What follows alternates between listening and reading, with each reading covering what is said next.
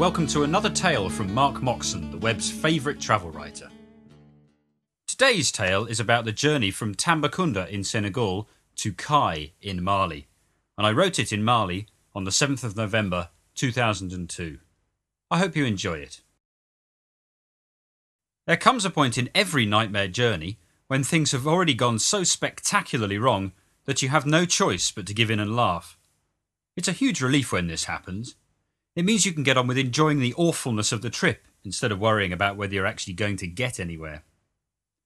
I had it all planned, you see. I spent 3 days in Tambacounda waiting for the Wednesday express train to Bamako, which is due to arrive in Bamako on Thursday afternoon, though more likely Thursday evening as the trains never run on time. This would give me Friday to get a visa for Burkina Faso, my destination after Mali, and if everything went according to plan, I'd be able to shoot out of Bamako and into the more interesting countryside at the weekend. This should be fun, I thought to myself. So I got myself up at the crack of dawn on Wednesday, packed, and wandered up to the train station to buy a ticket for the evening train. I walked down the main street, by now a familiar sight, handing small change to the urchins and exchanging pleasantries with the proprietor of the shop where I'd bought all my water over the last few days. Yes, I was feeling pretty pleased with myself as I popped into the train station and headed straight for the chef de gare's office. And there he was, true to his word, sitting out the back. "Bonjour," I said. "Bonjour," he replied. "I hope you can help me," I said in my chirpiest French. "I'd like to buy a ticket for the evening train to Bamako, if possible." "C'est supprimé," he said, shrugging. I didn't know what supprimé meant, but it rang a bell.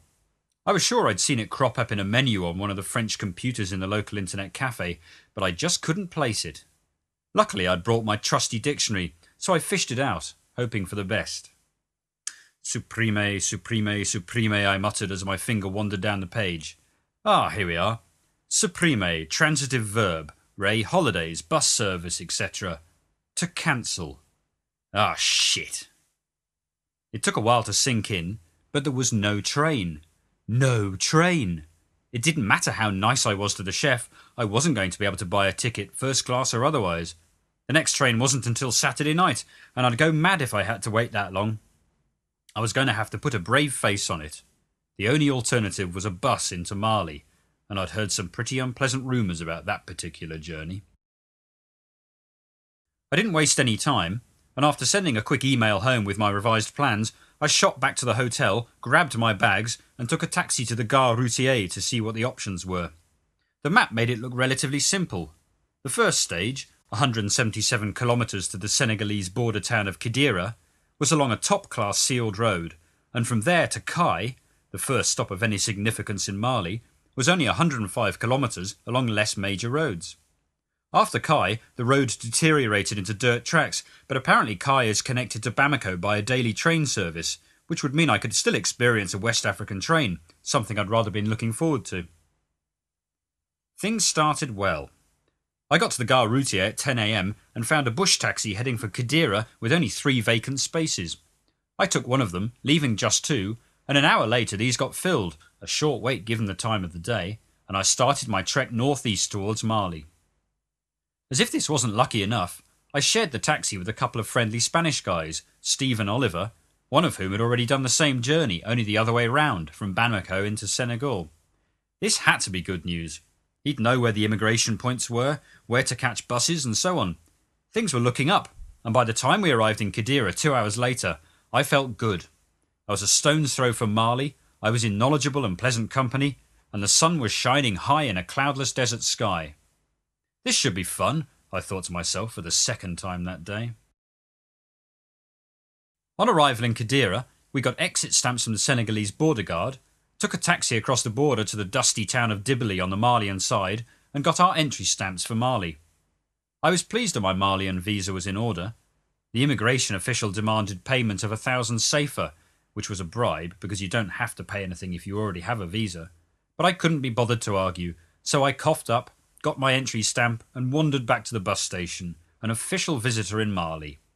And that's when things started to go spectacularly wrong. "Hello, we'd like 3 places and a bush taxi to Kai, please," I asked the chef de gare in the dusty stick shelter that is Dibili's excuse for a station. There are no bush taxis today, replied the chef in time-honoured fashion. What about this one? I asked, pointing to a bush taxi right next to the shelter. No, there are no taxis today, the chef repeated. You must take the bus, over there. I followed his finger, and there was a minibus about the size of a large transit van that could maybe hold 18 people. That didn't sound too bad, so we shrugged our shoulders, coughed up 3,000 safer each, and settled in to wait for it to fill up. There were already a few hardy locals in the shelter, and I hoped that the wait wouldn't be too long. This was, after all, the only usable road border between Senegal and Mali, and the train wasn't running until Saturday, so I had high hopes. It was 1 o'clock. We had the whole of the afternoon to cover the 105 kilometres to Kai, which would be plenty of time. By 2 o'clock I was a bit thirsty, so I wandered over the road to buy some water. It was cold. I was happy. Man can survive on water alone for a very long time, should the need arise. I sincerely hoped I wouldn't need to prove the theory.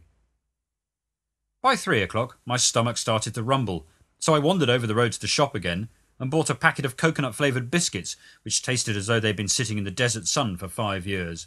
There was no best before date on the packet. I was grateful for that, at least. By 4 o'clock I was starting to get a bit sick of the view from the hard wooden bench in the bus shelter, so I decided to go for a wander round town. It took 3 minutes, but at least the people were friendly. Either that or they were laughing at me. By 5 o'clock my arse was numb, my brain was numb, and my mind had slipped into that half-waking state when things seem neither real nor dream. If I could only summon up that feeling at will, travelling through the desert would be easy. The problem is that my mind only starts shutting down after hours of doing nothing, by which time it's already wearing thin. It was around this point that I started visualising my plans gently floating away down the stream of life, with me stranded on the bank, powerless to do anything but watch. At least the visions were more pleasant than the reality of Dibboli. At 6 o'clock there was a flurry of activity as the busboys called for our luggage and strapped it to the roof. I was disappointed to see there were no goats or sheep, but having winced in sympathy with the poor donkeys hopping round in Dibboli's afternoon heat, front legs hobbled with incredibly short lengths of rope, I guess it was for the best. Life in the desert is hard for humans, but it's a darn sight worse for the animals. The sun went down at 6:15, sinking into the dusty horizon with a beautiful silhouette effect. Desert sunsets and sunrises are something else. The sky was a bit too hazy with smoke from all the cooking fires, but we were a captive audience, and in a place like Dibboli, you take all the entertainment you can get with good grace. By 7 o'clock I was getting hungry again, but luckily a woman came round selling mutton sandwiches, consisting of a bit of baguette with mutton brochettes stuffed in the middle, along with some unidentified sauce and onions. I ate 2. They were manna from heaven in this town of dried biscuits, fading light and dusty lungs. At 7:15, people started milling round the back of the bus, so we grabbed our bags, rushed down and managed to join the queue exactly at the back. Normally this is a bad move, as you end up with the shitty seats, but in this case it was a complete disaster. This was the most crammed bus I've yet seen, and we were stuck at the back, jammed against rear doors that looked like they'd fly open at any minute, though in the event they only flew open twice in the whole journey, and nobody actually fell out, though it was close. The bus, a standard transit van with windows, had a hard wooden bench down each side and another down the middle. Each end was topped off by a bench too, but you couldn't see the benches, let alone the floor, because they packed us in so tightly the only thing visible was squashed human. To pass the time, I counted the number of people. Including the babies, children and touts hanging off the back, we had 33 people jostling along in a van that would house a maximum of 16 in the west. I was dovetailed into the rear offside corner, one buttock wedged an inch higher than the other by the way the benches overlapped. In my right armpit was Oliver, and on my left was a young woman with 2 children, one of them a baby whom she breastfed every now and then. But at least we were moving. 10 minutes into the journey, we had to stop at the first police checkpoint, pile out and show our passports. All those who had identity cards, i.e. the Senegalese and Malians, had to queue up in the police station to have their details recorded, and then we all crammed ourselves back into the van. By now we were getting good at it. In a squash like this you don't give an inch, and everyone remembered exactly which postage stamp seat was theirs. The first tyre blew at 9:15 p.m, some 2 hours after we'd initially rolled out of Dibboli, so out we piled yet again. Blown tyres are a fairly common event. I'd had one in Senegal and one in the Gambia already, but they're slightly more fraught affairs on dusty roads where there's precious little traffic, no light except for starlight, and no settlements. I wondered what it would be like to break down terminally in the desert. Luckily, I'd seen the busboys pack a couple of spare tyres, so I knew we'd be fine. The second tyre blew at 9:45 p.m, and again we flooded out onto the dusty highway. By this time I was rather getting into the stars. This being the desert, the sky was beautifully clear, and the moon was little more than a crescent, making the stars particularly brilliant. I was quite enjoying these breaks. They enabled me to get the circulation going again in my legs, which was a bonus. The first replacement tyre lasted until 10:50 p.m, when a heavy lurch to the right indicated all was not well. By this stage we had our exit plan down to a T, but this time things weren't so rosy. We'd run out of spare tyres and we were stranded. The only solution was for the driver to hitch a lift with a passing truck to Kai and to come back with some more tyres. I had no idea where we were, but nobody seemed to mind. Throughout the whole thing, the busload of men, women and children were delightfully upbeat, and apart from a few resigned shrugs, being stranded in the desert wasn't going to get them down. Oh no. While the driver thumbed down a truck, the busboys went in search of wood. The desert air, clear and fresh after the smoky dust of Dibili, was turning cold, and I soon started shivering, but a few minutes later we had a roaring fire going on the road in front of the bus, and everyone crashed out on the dirt, jabbering away in Wolof, Bambara and French.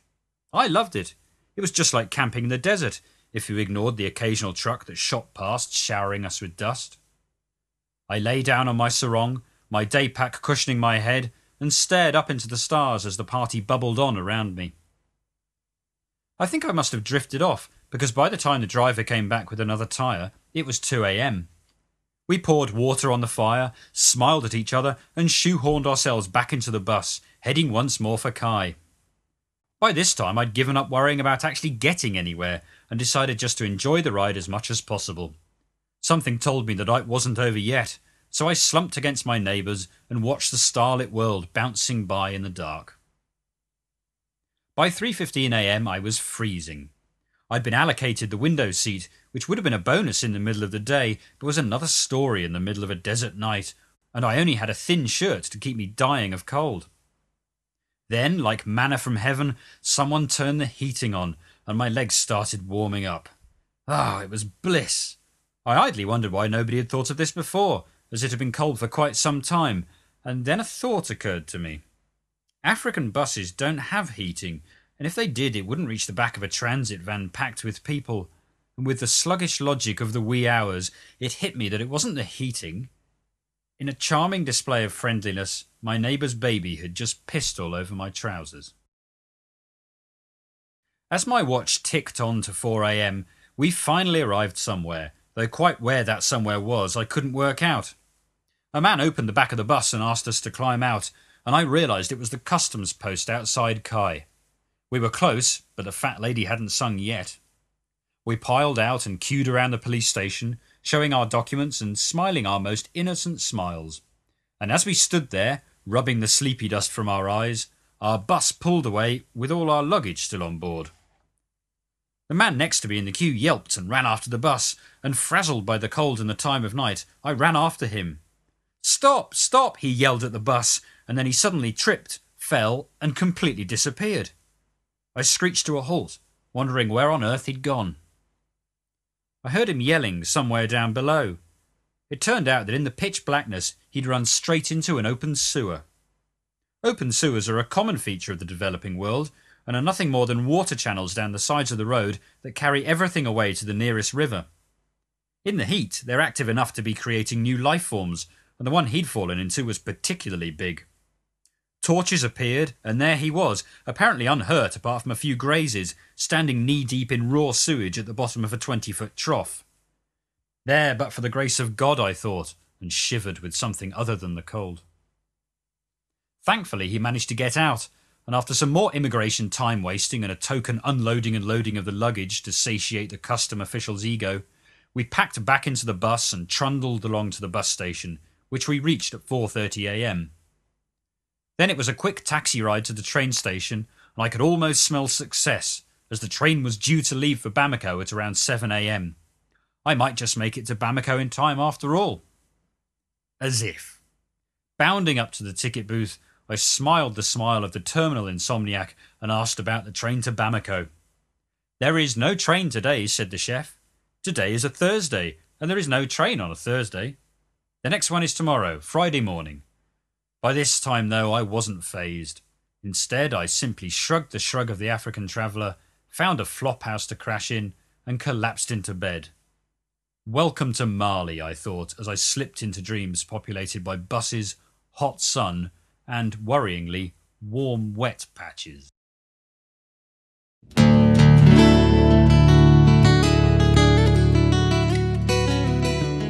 This and hundreds of other travel tales can be found at www.moxon.net. That's Moxon. This podcast was written, read and produced by Mark Moxon. The music was provided by the Podsafe Music Network at music.podshow.com. I do hope you've enjoyed it, and I look forward to reading to you again soon.